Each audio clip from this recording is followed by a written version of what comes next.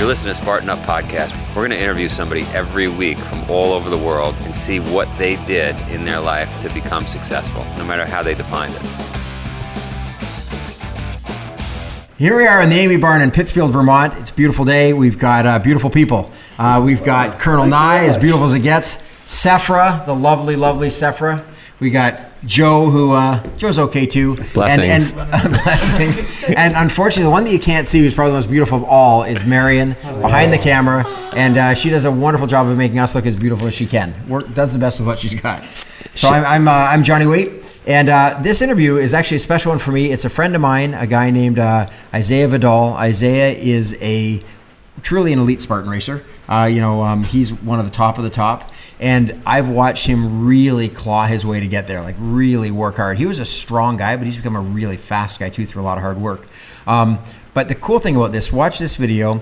I know his story. I hope he gets into it, about his personal story, where he came from, and why he does this. And then we'll talk about that after. I can't wait. This is Spartan Up Podcast. I'm with Isaiah Vidal, arguably Spartan's greatest racer ever. Some might disagree with that, but I don't know. He's doing pretty well these days. He's eating healthy. He's big on beets. And I don't know. Tell us about yourself. You had a pretty cushy upbringing, I heard. You come from a really wealthy background. Wealthy background? No way. I've been poor since the day I was born. Really?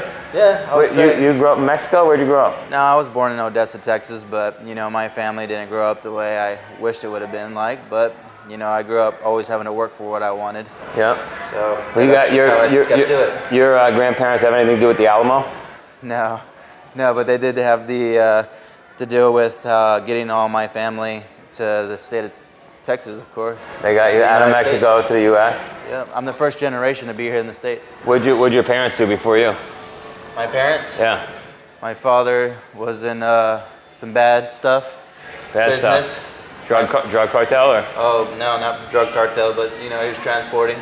Got it. Back in the day. Yeah. And then he was living here in the States for like a good majority of my life, for sure, as a ghost, basically an immigrant. And my mother. You knew that growing up? Didn't know until I was about the age of 10. Got it.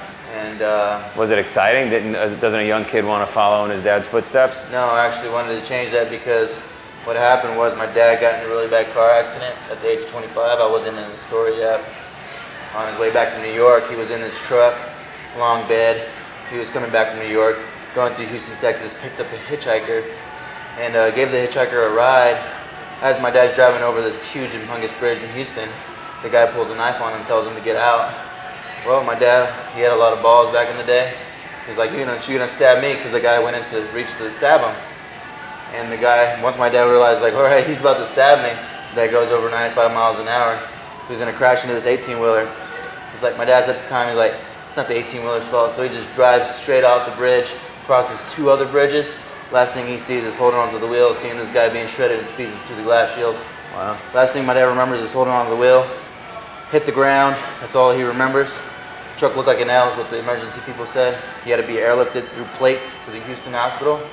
Was in coma for 2 weeks. My grandparents didn't have enough money to keep him alive. They were going to pull the plug on him, basically. My dad's wife at the time, his brother. This was not your mom? No. I wasn't even in the story. My mother wasn't even in the story either. My dad's wife at the time, his brother, pitched in the extra money to keep him alive for another week. Wow. Woke up 3 days later. Wow. Now he's got screws in his back and he can't work.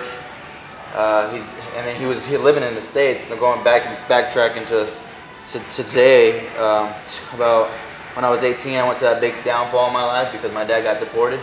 But he was gonna get deported either or. Like, he was supposed to show up for court like back in the 19-something. I was probably like 5 years old. He didn't show up to court because he knew he was gonna get deported either or. So we ran from Odessa, Texas to Marble Falls, Texas. Lived there for 10 years, and then my 18th birthday, 2 days before my 18th birthday, my dad's cutting grass at a freaking bank alarm goes off. Cops show up, wondering what's going on. My little sister's to my dad at the time. Next thing you know, the cops show up, they ask for my dad's ID, because he was trying to get money to take me out on my birthday. And sure enough, they found his record, got sentenced for 5 years in jail, got out in a year and a half, got deported back to Mexico. Yeah. So now he's over there. And mom? Mom, she's back in Austin with a new boyfriend, which is, I mean, whatever makes her happy, I'm grateful. I got a new little sister. You know, it's phenomenal, man. I mean, to me, whatever makes her happy makes me happy. That's just part of life, right? We all want to be happy, but How do you come out of something like that and stay positive? Like most kids might go off the rails and start drinking, or I talked to my grandfather. He's about 80 years old. I thank God every day that he's alive still.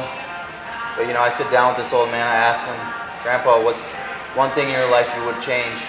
when did you ask him this? What age? This was about 17 years old. You know, like right before. It was actually after my dad got deported, and this is one of the time like I sat down with him and just asked Grandpa, if there's one thing in life you would change, what would it be? He's like, Isaiah, I'm old. In Spanish, of course. He's saying all in Spanish, so I asked him, he starts telling me, I'm old now. I wish I had a boat. I wish I had everything. But now I'm leaving it to you guys. And it made me cry in that moment, but it made me realize I have a legacy to carry. So whatever I do, my kids have to live by that standard. So I'm doing whatever it takes to build that resume so far up, it's impossible for any of my children before my children. Of course, I want my children's children to be anything that I've ever done in my life. You want to set a bar. I want to set a bar. Yeah. And that's exactly what I've been doing. That's great. What I'm interested though is how does that happen from, I mean, you could see if a guy came from, or a woman came from a decent household where all the stuff you just described didn't happen. Right. It's amazing when it comes from a household that you just described, right? How do you flip the switch and say, I don't want to go that way? Right. So I was a big downfall I had in high school. I grew up playing sports. My mom did it for me and my brother to have an outlet. So you're asking like how was I living this like secret life almost, having to be careful of what I do because my dad's a wanted criminal, I guess I would say. Well, they're just not you're not getting like the best guidance. Right. I'm seeing what my dad, like, so my dad, like, I love him to this day, but if it wasn't for my father, I wouldn't be who I am today. So my dad strictly always pounded me, like, Isaiah, don't do this, don't do that. You know, he gave me his life experiences, so I never wanted to do any of that stuff. So even though he was doing the wrong things, he knew enough to tell you not to do them. Exactly. And, you know, that was way in the past, like, stuff before I even was born. You know, he stopped doing it, like, I would say 5-7 years after I was born, he stopped dealing with that type of business. Or we'll call it dirty money, and back in the day, of course. But what made me like never go to that was because he always strictly told me it's bad, don't do it. It'll lead you to who I am today. You know, all screwed it up. You know, he always like stressed that on me. So it made me like wonder, like, what if I did something completely different? What if I did something way better than my dad could ever thought was possible? My grandparents, my mom. You know, at the time my mom was the only supporting woman of the household. She busted her butt every day, putting food on the table for everybody under the roof. So I knew that one day, like, I need to be better than my mom, better than just her. You know, don't get me wrong, my mom was supporting us, but she was just a bus driver. Like, I could never see myself with a job working from 5 in the morning all the way to 6 in the afternoon. I never saw myself doing that. So I started betraying myself to be something greater, striving for something better each day after that. So I started working out. My brother, one day, I was eating Twinkies, playing video games. I was 12 years old. My brother saw me doing this. Older brother. He's 11 months older than me. And it just took that day when he told me, Isaiah, you're such a fat ass. You're just playing video games all day, eating Twinkies and oatmeal cream pies. I'm like, heck no, I'm not going to prove to him, not only him, but my mom and dad, that I can do something way better. And ever since then, I started getting off my ass, just started running, you know, started doing sports, soccer, football, made me the animal that I am today. I started doing Insanity of Shaun T, you know, P90X with Tony Horton. Started doing all that crazy stuff, becoming this crazy athlete, doing all these workouts. And feeling good. Yeah, feeling good. And little did I know, I was actually building this whole endurance phase because after football practice, I would go home and do Insanity and P90X. So I started like doing all these workouts, and it maybe got me big, I got jacked, you know, didn't get a six-pack, but, you know, I was striving for that. And taking it from that household, I was watching my mom and dad go on this like regimented life for the next, you know, from 12 all the way to 18 years old, up to when I turned 18. That's when I would say all hell broke loose. Dad got deported, just me and my mom and my little sister. My brother already went off, you know, doing his own thing. And I was just there at home all day, you know. I would go to school, go to college, do that. And I started catching myself on this routine. Like, what is, you know, school's good, of course, but, you know, I may not be educationally successful today, but I am physically. So going from that point, when I was in my life, I was like, Isaiah, so many people told me, because I found Spartan Race in 2011 of December when he did the first World Championship. Didn't do the World Championship because I didn't know about it, but I did the open heat and got third. And that's what really opened up to me. I was like, wow, this is really cool. Right. You know, I already went through this depression mode of losing my dad and everything. So that brought me back up, taught me about life. You know this story, I think I told you. It brought me back up alive. Spartan Race basically changed my life because I started looking at like, wow, life is like a Spartan race. We go through shit. We go through life's running through our life. We're gonna hit an obstacle. Do we sit there, cry about it, or do we overcome, observe it, learn how people are doing it, and overcome it and keep going? And ever since then, I started looking at like life in that perspective. People thought I was crazy. They were like, "You're wasting your time." For the next 2 years, I was getting money out of my own pocket to go to events. Taking my mom was even extra money that I had to spend. Money to hotels, everything was coming out of my pocket. But it was money that I was been saving since I was a kid because I was selling candies at school, you know, making $1 each day. And I would go to like wholesale Sam's Club and buy a bunch of candies and go to school and sell them for $1 each. So I was a little hustler back in the day. So I saved up all this money, and that's what allowed me to do that. So during that course of the time, I started doing Spartan racing, started doing these crazy events, did Death Race, finished. 2013, finished. Then I did the bike ride, did it. You know, I just started building that resume. We normally take breaks, we do like a burpee break, but since you and I are pedaling for the next 40 hours, we're not even going to take a break. Right. We'll just keep talking if that's okay with you. That's fine. What would you say to the young men or women that are watching this, right? Right. And maybe they've got a crazy household like you just described you had. What should they do to get out of going the wrong way? I mean, what attributes? What is it? For example, like I don't watch the news because it's filled with negativity. You know, I wouldn't say get out of your household, go do your own thing, because it's hard. Like when life hits you, it hits you.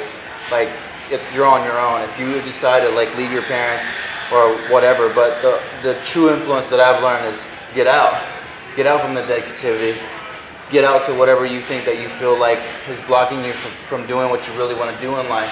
And for me, it was my, you know, just being home, you know, being taken care of by my mom.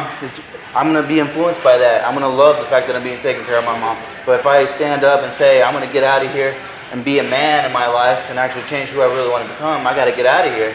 Of course, I'm 18, I can get out, but if you're, you know, a kid, it's easy to stay in the comfort zone and stay home and have three cooked meals every day. Right, it's easy. It's people want to do that, and for me, like, I found it comfortable to do that, of course, because on the side I was saving money. Right. You know, that's smart to save money, right? Yeah. But you can only do that so long until you start to really see that that's not healthy. I needed to be a man in my life and actually go do what I needed to do, and actually start working for what I wanted, start working towards a goal that I want to do. And realistically, for any average person, anybody can do it. You just got to get your ass off the couch, whether it be the couch, whether it be in your car, whether it be at the gym, whether it be at your work, whatever the case may be. You want to get on your feet, you got to get off your ass first. Exactly. Right? That's true. So 3 quick tips, exercise-wise, for people out there, health-wise, that are looking to just clean themselves up. 3 quick tips, exercise or food-wise. Like what? Awesome. First thing in the morning that I do is I take a hot and cold shower. Tony Robbins has a really good seminar talking about how hot and cold therapy strikes the nervous system, allows you to burn more calories once you start hitting cold and hot water in the morning. I also drink hot lemon water with a little dash of honey, and that gets your metabolism going. I also do some water with cayenne pepper, get your metabolism going. Helps you not only go to the restroom, but it also helps you lose weight over time, of course. But first thing in the morning, shower. Second, so right out of bed, hop in the shower, ice cold, hot. Ice cold, hot, cold, hot, cold. Do that like 10 reps, 10 sets. Turn it off. Get your day going. Take your supplements. Eat a little bit of. For me, it's usually an omelet or just like a protein bar. How many eggs? I usually do egg omelets, so eggs is usually like 1 or 2. You just dash them cook and spray, dash them in the microwave. It's easy as that. Yeah. It just depends on your scenarios, where you live. For those listening, no microwave. I don't believe in microwaves. I don't believe in microwave either. But whenever you're in a hurry to get somewhere, it's more convenient. Feed them raw like Rocky did. You don't need a microwave. Yeah, that's true too. Or make a shake. And then 3 fitness tips. 3 fitness tips. Quick and easy for the people out there on the couch. On the couch. Just get, I would say, burpees. Definitely hip circle. Have you done plank hip circles? Have you done before? Give me one more, and then you're going to show us what a plank hip circle is. Hip circle, and then what's another one? Pull-ups. Pull-ups. Yeah. All right, those 3. 10 reps each, 20 reps each a day. How many? No, do at least. These are people on the couch. Yeah, I mean they can do 3 sets of 10. 3 sets of 10, so 30 of each with every day. Every day. All right, let me see what a hip circle is. Hip circle. I'm gonna keep pedaling. Yeah, go ahead. All right.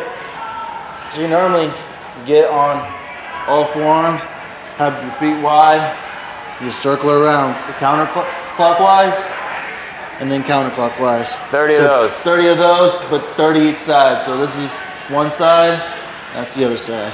I like it. What's it do for you? Abdominal exercise. Really? Phenomenal. Yeah, I got Yancey got me hassling every day. Nice. All the time. Nice. It's crazy. You're still dying for that 6-pack, aren't you? Yeah. I don't think it's ever going to happen now. You're awesome, man. Good stuff.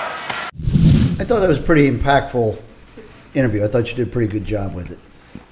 Thank you. I've met Isaiah a couple times down at the Tampa race. I think he won it again this year, or he won it this year in a photo finish kind of thing. But I've talked to him, and he's a really nice kid. Just young, humble, all the things you'd want kind of in an elite champion. So when you start talking to him and he's just riding the bike and he starts talking about his family and his background and his father and being an illegal alien or a visitor or ghost or whatever terms you want to use, and then his father getting deported and all, it just makes you realize you start talking to somebody, or you think you know somebody even from afar. You don't really know what else is going on behind and all the challenges and obstacles somebody overcomes. And this young man, and that's what he is, has had to deal with an awful lot in his life. Not unlike a lot of people in his position. But I mean, he's done it, and he's managed to also, so he's dealing with all that and then carved out this career that and he's become an elite person in the field that he's chosen. And he seemingly has done it all with a very good sense of humility. Mm-hmm. And he's got pride in his family. He's got pride in his heritage. He's got pride in what he's doing. But he seems, again, very, very focused and very centered and grounded. I just thought he was a pretty remarkable interview. I wasn't happy the fact that he doesn't watch the news because there's negativity on it. That may be a little bit too much. I think you got to pay attention to what's going on in the world, especially what's going on around you. But I tell you, I thought a pretty remarkable kid. So I was just going to say 2 sort of behind-the-scenes things with Isaiah. I was really fortunate. I was working at a race in Mexico when he came down, and it was the first time he'd seen his dad in, I don't know how long, like in a long, long, long time, like years and years. And his dad took a bus the entire breadth of Mexico to come over and re-meet Isaiah, basically. They'd been in touch on the phone and stuff, and he actually watched him race. And that was a really cool experience for Isaiah to be able to be this good at something that he got to go and perform on a stage that his dad would. So that was really cool to see. But the other thing is, his current commitment to the sport is incredible. Like in the last year, he's gone way, way up the rankings. But what a lot of people don't get is he's kind of devoted everything to this. Like he's essentially living out of his car, traveling across country, race to race to race. He's got lots of great friends in the sport, so he's had some places to stay and things. But he's really devoted himself to this, and I think that's pretty remarkable. And he's a youngster. Yeah, he's still got 21 years old. Yeah, he's still got a long way to go. Yeah. So pretty amazing from that standpoint. Well, you know him, and you've what do you attribute his recent success to? What would you say? It's a lot of the things we talked about. Don't say no. Don't necessarily say yes to everything, but don't say no. And he's open for pretty much anything if it's healthy and has integrity or whatever. He's in. Yeah. He doesn't say no. You're like riding his bike from Texas to the beach. Yeah, I said, hey, you want to jump on a bike? It'll get you, and he does it. Yeah. Moving out to Colorado to train, he does it. Yeah, but you're a mentor, master to him, and he's a sponge. So I mean, you're in a position that he he sees what you've done, and again, you've walked the walk and done all those things. So if you say something to him like that, I mean, you've got his attention. But there's, Which is a great thing. there's a lot of young guys, and listen, I don't know a lot. So, but there's a lot of young guys that don't listen. They have their own ways sure. of doing things, and but he's smart enough to know. Again, you've got to look for people who've done something, who've already accomplished, who do things better than you do. Yeah. And you've got to, as we talked earlier, try to emulate them, right? So he's smart enough. Forget age, but he's already smart enough to know. Okay, there's the model. How do I become the model? I think back to one of the recent interviews with Bart Yasso, and he said that you have to have inspiration plus execution. And if you're providing the inspiration, you're saying, hey, here's something you could do. He's got the execution. I've watched so many guys come through this town that you've tried to inspire and tried to help, and just watch them not take it, and they leave with their tail between their legs because they're not going to do it. Yeah. So it really is both. I mean, it's awesome that he has this opportunity in this sport with a mentor, with people around him who are offering him opportunities. But you can offer a lot of people a lot of opportunities they don't take. So at the end of the day, he's still taking it, and that's awesome. Yeah. I think it's also just a time to just give a nod to how close kind of the elite racer community is, and how wonderful they all are, and inspiring each other to work out and stay healthy. And I mean, from my interactions being around any of them, they're all wonderful people, and it's really cool. It's a really cool community that's been created. There's a huge camaraderie too, because it's become a very intense competition. I mean, there's money on the line, there's a lot of pride, there's the points to get into the world championships and stuff, and yet they're genuinely happy for each other. Like, it really is a community, both on the women's side and the men's side. Internationally, it's awesome now that it's such an international sport. And Isaiah, even though he's American, he has huge pride in his Latino side, and he considers himself representing Mexico as well, which I think is great. And when I look now at racers like John Albin coming over from the UK, and we've got Peter Žižka coming from Slovakia, and like, these are some of the best athletes in the world, and there's a real fraternity and sorority amongst them that's amazing. So you're absolutely right. A sorority per se. I tried to start one. And around something really healthy, which is good and inspiring. Yeah, that's right. Yeah, right? Exactly. So, so I would say that we've got a lot of great Spartan Elite athletes that we can point at and say, these are very inspiring people, men and women. And certainly Isaiah is in the top ranks of those people that we can watch this sport continue to grow around. But the best push the best. They recognize it in themselves, and they kind of, the cream rises to the top kind of thing. They recognize it in each other, and then they push each other, and that becomes, and that's how organizations get better. That's how the Spartan's going to get better. I mean, it's just, they're moving at a faster pace, and they draw everybody else's in their wake, right? Oh, yeah. So everybody else has got to keep up, and that's why you put yourself in those groups of people. The whole thing about the 5 friends. You're five. So you are an average of your 5 best friends, right? Or the 5 people you're competing with, right? Yeah. I mean, that's why Cornell Wrestling brings in the best of the best. That's why these wrestling programs in it, right? Sure. You have to be around the best. Well, yeah. So great ambassador for the brand, for sport. Spartan. And if you want to find out more about the Spartan culture and more about this podcast, go to SpartanUpPodcast.com. Thank you for listening to another epic story of success. For show notes, video, and audio of this episode, visit SpartanUpPodcast.com/068 or follow us on Twitter at SpartanUpPod. The Spartan Up Podcast is brought to you by Spartan. To find a race near you, visit Spartan.com.